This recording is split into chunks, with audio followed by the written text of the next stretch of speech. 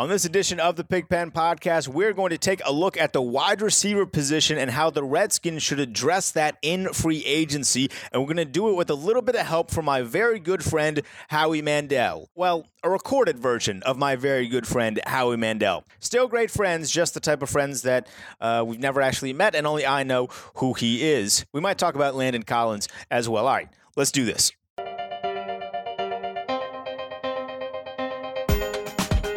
This is the Pigpen Podcast. I am your host, Denton Day, at Denton_Day on Twitter. Thanks for listening to the Hogs Haven Podcast Network. Keeping the ball rolling here. We did some real good numbers last week. If you missed last week's episode, you can go subscribe to the podcast feed on Apple Podcasts or just go over to hogshaven.com. Check out last week's episode about quarterbacks and how the Redskins should address that situation. I kind of broke down every available option. Well, not every available option. People did point out to me that Jacoby Brissett could be a direction that the Redskins move, which I completely forgot about. So kudos to the Hogs Haven fam for pointing that one out. But I discussed all the ways the Redskins could handle the quarterback position. So if you missed that, go check that out. Today we are going to talk all about the wide receiver position. There's a lot of names available.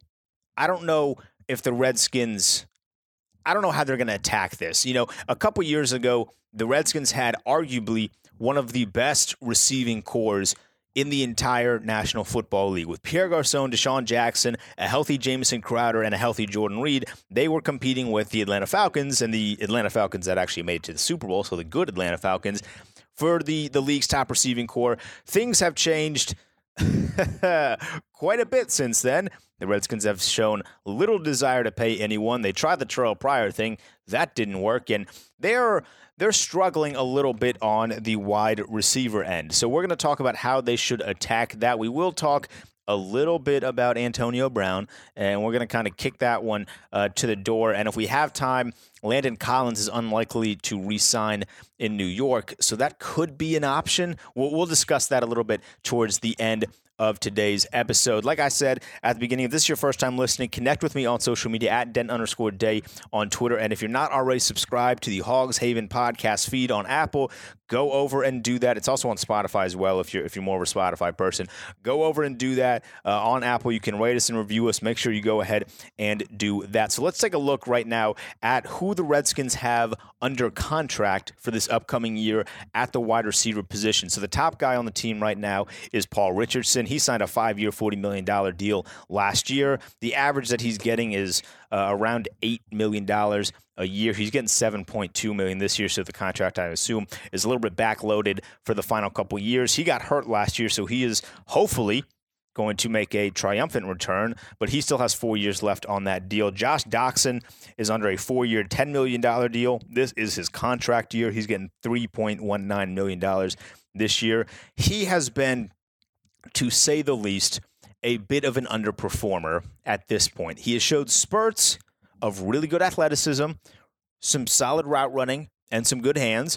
And he has also shown much larger spurts of none of that other stuff that I just mentioned. So he is a very interesting character to keep an eye on moving forward. At this point, I would say the Redskins probably aren't going to sign him to an extension at the end of this year. So he may be out the door soon, but a good contract year could fix that. But he is one of the guys under contract right now. And Trey Quinn is under a 4-year, $2.5 million deal. He's getting around a little over $500,000 this year. Those are the only 3 guys with guaranteed money that are currently signed to the Redskins. Cam Sims, Robert Davis, Jehua Chesson. I swear I butcher that name every time I try and say it. Those are the other guys that are under contract. I was a big fan of Robert Davis and his performance in the preseason, but he did have a little bit of injuries that he had to battle through. But if he can come out healthy, he could be a really good keep on the roster for the Redskins at a really, really cheap price. So we're going to look at some of the other guys that are available. And we have a calculated value,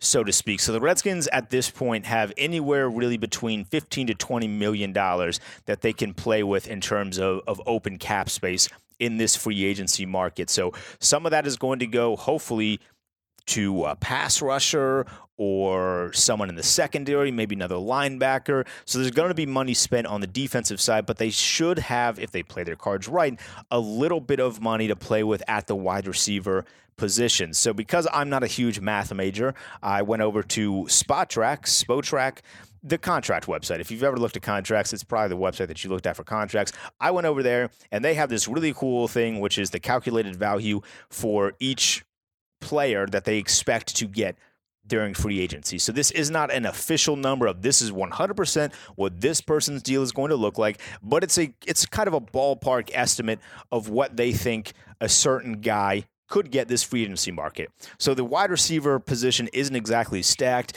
You could make the argument that it's one of the worst positions, worst classes this year in free agency. But there are a couple guys that the Redskins could utilize. So we'll get into this. The top guy, according to Spotrac, is going to be Robbie Anderson, who played a couple years with the New York Jets. The estimated value for him is going to be 4 years at $47 million, so roughly $11.7 million per year. Well, Howie Mandel, what do you think here? Deal or no deal? Probably one of the best 4 words in television. But Howie, I'm going to say no deal. I know. I'm going to get in trouble for passing up a deal. My grandma loves watching Deal or No Deal. You never pass up a deal, but I'm going to pass up this deal here. Robbie Anderson, while a very, very good wide receiver, has never had a year with the New York Jets over 1,000 yards. I think at this point, if you're going to take Robbie Anderson, especially under an $11 million per year salary, you want to see a little bit more from him. And at this point, it seems like you're paying him more for the potential that he has rather than proven results. And he has proven to be a relatively good deep ball receiver, but he battled some injuries. He had a little bit of legal issues in his time in New York. Nothing incredibly serious, so I'm not going to nitpick on that. But a couple, he was hurt for a little bit. He had 50 receptions last year for 752 yards and 6 touchdowns. Probably his best year, despite the fact they didn't play all of the games. In 2017, 63 receptions for 941 yards and 7 touchdowns. Had he played all of the years in 2018, he may have eclipsed those numbers. But just not a guy that I feel comfortable giving a 4-year, nearly $50 million contract to. So if Robbie Anderson is the top receiver in this year's class, I think it's safe to say that the Redskins are probably going to pass up on him and start looking elsewhere. The second top guy in this class is one Adam Humphries, who's played a couple years in Tampa Bay. He is estimated to get $10 million per year at a 4-year, $41 million contract. Deal or no deal? Once again, Howie, we are going to slap that little button container down. We are going no deal on this one. Adam Humphries is a very interesting wide receiver. I think he has potential to be a really, really good number 2 guy or really good number 3 guy. You don't pay a number 2 or number 3 guy $10 million a year. One thing that I found very, very interesting when looking at his stats and kind of crunching the numbers, he's had only 2 games with 100 or more receiving yards. That's not a guy that I would feel comfortable paying $10 million. And the Redskins have kind of gone in that direction before when they paid Josh Morgan. And I don't know how much anyone else remembers about Josh Morgan's tenure here. I don't think we want to go in that direction again. He's remembered, for me at least, for 2 plays. When he cost us the game against a Jeff Fisher coached Rams team by doing something stupid and throwing the ball at Cortland Finnegan, and that really weird fumble play that somehow resulted in a touchdown. That's about all that Josh Morgan has ever really done in D.C., and I don't really know if we want to take that risk again by paying a guy like Adam Humphries that type of money for a guy that hasn't proven to be a legit number 1. $10 million a year is number 1 wide receiver money. I don't feel comfortable giving that to Adam Humphries. He did have a pretty solid year last year, 816 yards on 76 receptions and 5 touchdowns, but not the guy that I would like to sign for $10 million. The third guy on this list, this is a name, probably the most familiar name to the casual football fan. It is Golden Tate, who played half of last year with Philadelphia and the other half with Detroit. He is the oldest of the group at 30 years old, so his contract is going to be a little bit shorter than the other guys. 3 years, $30 million, so a bit over $10 million, $10.2 million to be exact, projected average value. Once again, deal or no deal? We are going to decline this deal for Golden Tate. while I do think that he is probably the best overall wide receiver in this class, $10 million is a lot to pay for a guy that didn't have a great year in Philly, and he really only has had 3 1,000-yard seasons, and that was with the benefit of having Matt Stafford. I think he may have played a year or two with Calvin Johnson, and Calvin Johnson obviously takes a lot of the focus away. His best year came in 2014 when he had 1,331 yards on four touchdowns on 99 receptions. He had another 1,000-yard season in 2016, 1,077 yards with 4 touchdowns on 91 receptions, and in 2017, 92 receptions for 1,003 yards and 5 touchdowns. Last year, with the 2 teams, Philadelphia and Detroit, he combined for 74 receptions, 795 yards, and 4 touchdowns. He really likes hovering around that 4 to 5 touchdown mark. He's the best blocking receiver, or one of the best blocking receivers that we have in the league. He really likes to dig his nose in the run blocking game, but a guy that I just don't think that the Redskins are going to shell out $10 million for. He's on the old side. Eventually, those hamstrings are going to catch up with you. So as much as I would love to have the Redskins steal an asset from a division rival, I don't think Golden Tate is the guy. Next on the list, a 3-year, $28 million, $9.6 million average per season for Tyrell Williams. Deal or no deal?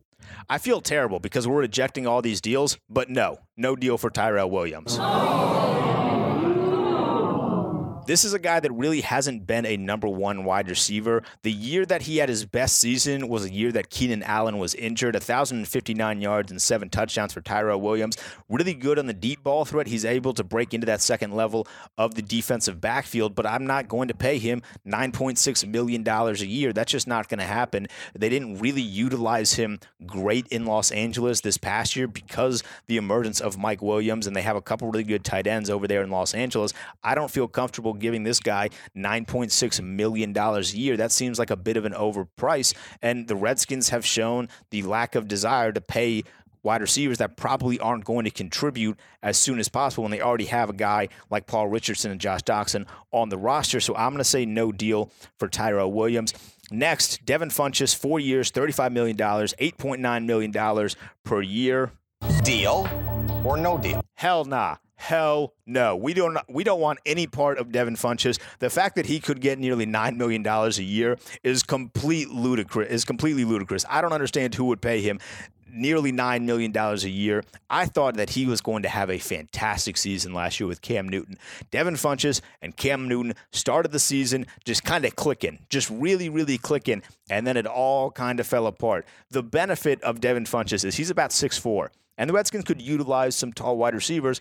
But now we have that with Josh Doctson. We have that with Jordan Reed, and Vernon Davis is a bit on the tall side as well. We don't need to just sign guys for the fact that they're tall. I want nothing to do with Devin Funchess. That is a big whopping hell to the nah for me.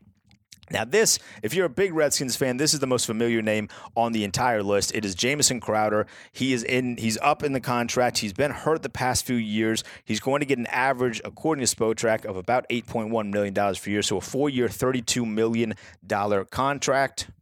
Deal or no deal? Out of all the receivers on this list, this is where I would take the deal.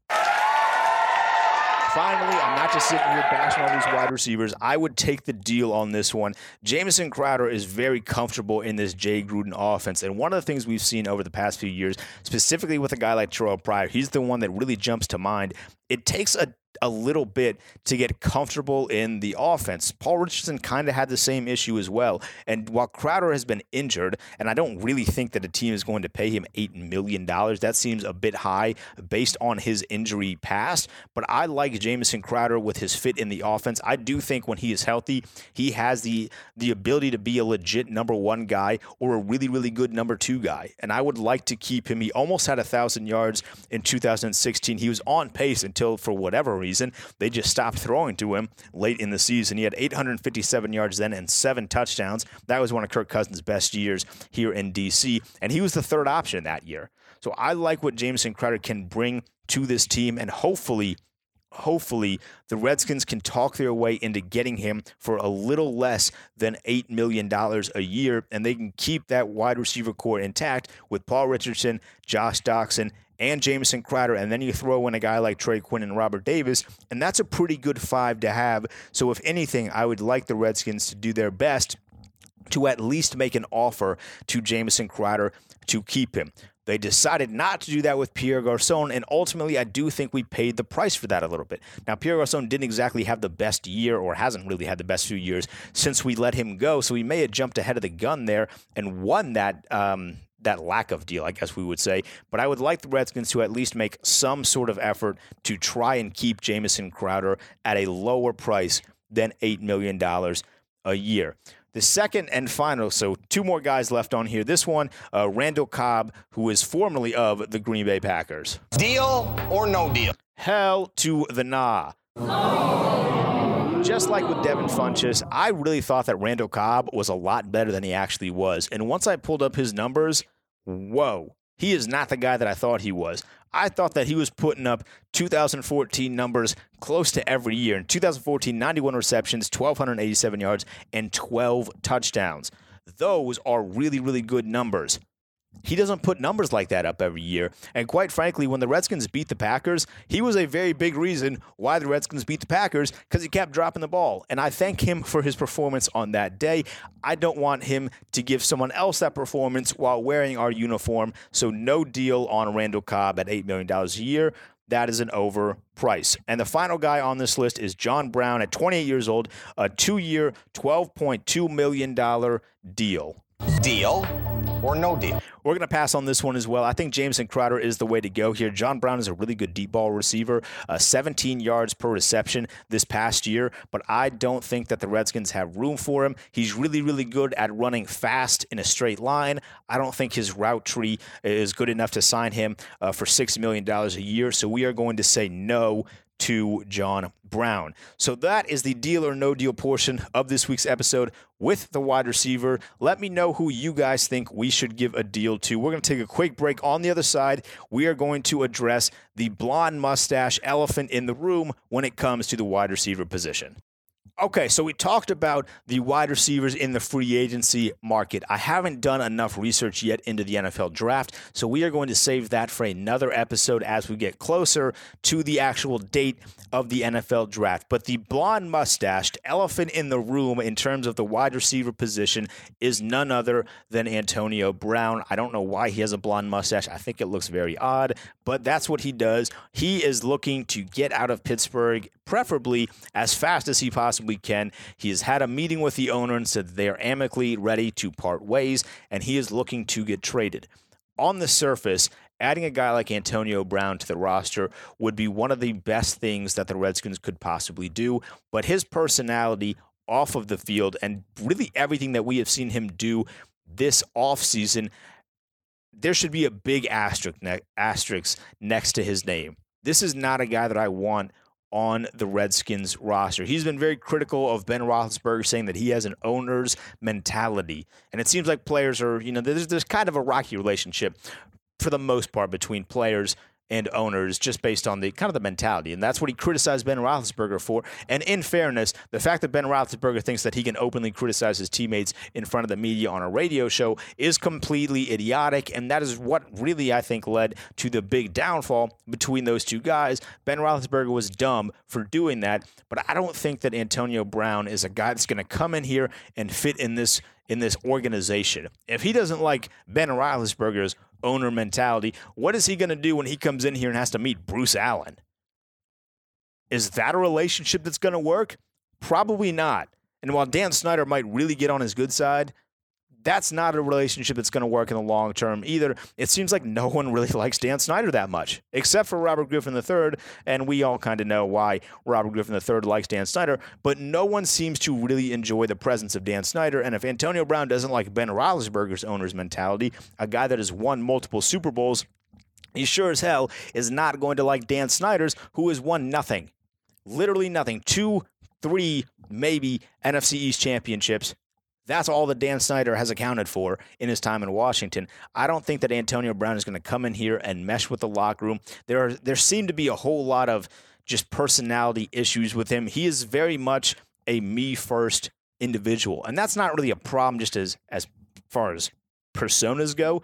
I'm a firm believer. You got to look out for yourself over anything. But in the terms of a football locker room, a guy that's going to get paid arguably the most on the roster. I mean, right now, Alex Smith is the highest paid player on the Redskins. In hindsight, that contract extension looks terrible after we signed him. I understand why they did it, but it has really hurt the Redskins in terms of kind of cap mobility. But he is the highest paid player on this Redskins roster. If you bring Antonio Brown in, he is very, very close to the top of that list behind maybe Trent Williams. I don't have Williams' numbers right in front of me, but he's in that conversation with Alex Smith and Trent Williams in terms of the highest paid guys on the roster.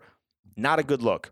It's just really not a good look. The Redskins locker room, as of last year, was already a bit dysfunctional. It doesn't get better when you add Antonio Brown into it. It just doesn't. He's one of the most talented receivers that we've ever seen. He has great footwork out of bounds, and he can run a whole lot of routes, but the personality clash in the locker room, a me-first guy, is not what this team needs. We need team-first guys. In order to be successful, we need team-first guys. That's kind of what we had last year. I thought, for the most part, until it kind of unraveled after Alex Smith got hurt, everyone seemed to have a team-first mentality, and that's why we were at the top of the NFC East. Antonio Brown does nothing to help that, so I don't want him anywhere near this team. Also, I don't really want to give up some assets because you would have to give up a lot of draft picks to get Antonio Brown. And I don't really know if that's worth it at this point because I don't think he'd ever want to sign in Washington long term. So no to Antonio Brown. We do not need him. So please don't get at me on Twitter saying, no, we definitely need Antonio Brown. No, we do not need him. So real quickly before we wrap up for today, Landon Collins, the New York Giants safety, arguably one of the best safeties in the league, is unlikely to re-sign in New York. It almost seems like the Giants are kind of going to blow this whole thing up. They kind of started to last year, trading some really, really good defensive players. I thought, for a small second, that they were going to trade Landon Collins last year. They did not. They're going to let him walk basically for nothing. The Redskins have, you can say, two openings now at the safety spot. Because they got rid of DJ Swearinger, still don't understand that, think it was a bad decision, and because HaHa Clinton-Dix is unlikely to re-sign here, which, trust me, that's for the better, they now have an opening at the safety spot. I like Monte Nicholson. He'll probably get one of those jobs. He just needs to not beat people up at One Loudon. And maybe, just maybe, the Redskins can at least look in the direction of Landon Collins, but this is where the Alex Smith contract comes back to hurt you. I understand why they signed him as soon as they traded for him to the extension. We had just gotten done with the Kirk Cousins fiasco. I guess technically we were still kind of in the middle of it, but we had just kind of gotten that in our rearview mirror. You sign the quarterback to keep him long-term to avoid that situation happening again. I don't really think Alex Smith would have brought that kind of situation upon us, but they just wanted to get it out the way, sign him to the extension, and all is well. It was a smart move then. Hindsight, of course, is 2020. It's a terrible move now because there's a realistic chance Alex Smith may never play again. We've talked about this at length on the last podcast. He might never play again, and he's now the highest paid person on the team. There's a lot of cap mobility restrictions because of the Alex Smith contract, and he's not going to play. A lot of his contract, not all of it, but a lot of it was guaranteed as well. So he is going to get paid a whole lot of money this year, and that's a big cap hit on the Redskins, which kind of makes them not able to sign a guy like Landon Collins or to not look at some of these higher-priced wide receivers like Golden Tate. If the Redskins had a good amount of cap room, like if we were playing with $30 to $40 million of cap space, I would maybe look at Golden Tate, or I would maybe look at a guy like DeMarcus Lawrence in the pass rush, which we talked about last week. He's going to get a really big contract if he doesn't get franchised by Dallas, but they don't. They don't have that. So as much as it would be fantastic to take Landon Collins in, I wanted the Redskins to draft him when he was available. He somehow slipped out of the first round, and New York was able to trade up and steal him when they did. He has proven to be one of the better safeties in the league, and he is now going to hit the open market with a guy like Earl Thomas, who has also proven to be one of the better safeties in the league. This defensive backfield, the corners and the safeties, there's a pretty good class of them this offseason. It's not the strongest by any sense of the word. The pass rushing class is still the strongest this free agency, but there's a good amount of safety and corners available, and unfortunately, because the Redskins don't have the cap room, we are very much in a build from the draft mentality, which isn't a terrible mentality, but if you paid very close attention to some of the last skilled position guys on offense and defense that the Redskins have drafted. Some of them have not exactly panned out as well as you would have hoped. It would be nice to get a guy like Landon Collins who has proven ability to make a big difference on defense. That will not be the case. Let's just hope and pray that he doesn't end up signing in Dallas, because I just don't want to deal with him 2 weeks out of the season. So that is going to do it for this episode of the Pigpen Podcast. Thank you all very much for listening. We did really good numbers last week. Hopefully we do really good numbers this week and really keep the ball rolling here. Like I said, at Denton_Day on Twitter. Subscribe to the podcast feed on Apple and Spotify if you have not already. And I will see you guys very, very soon.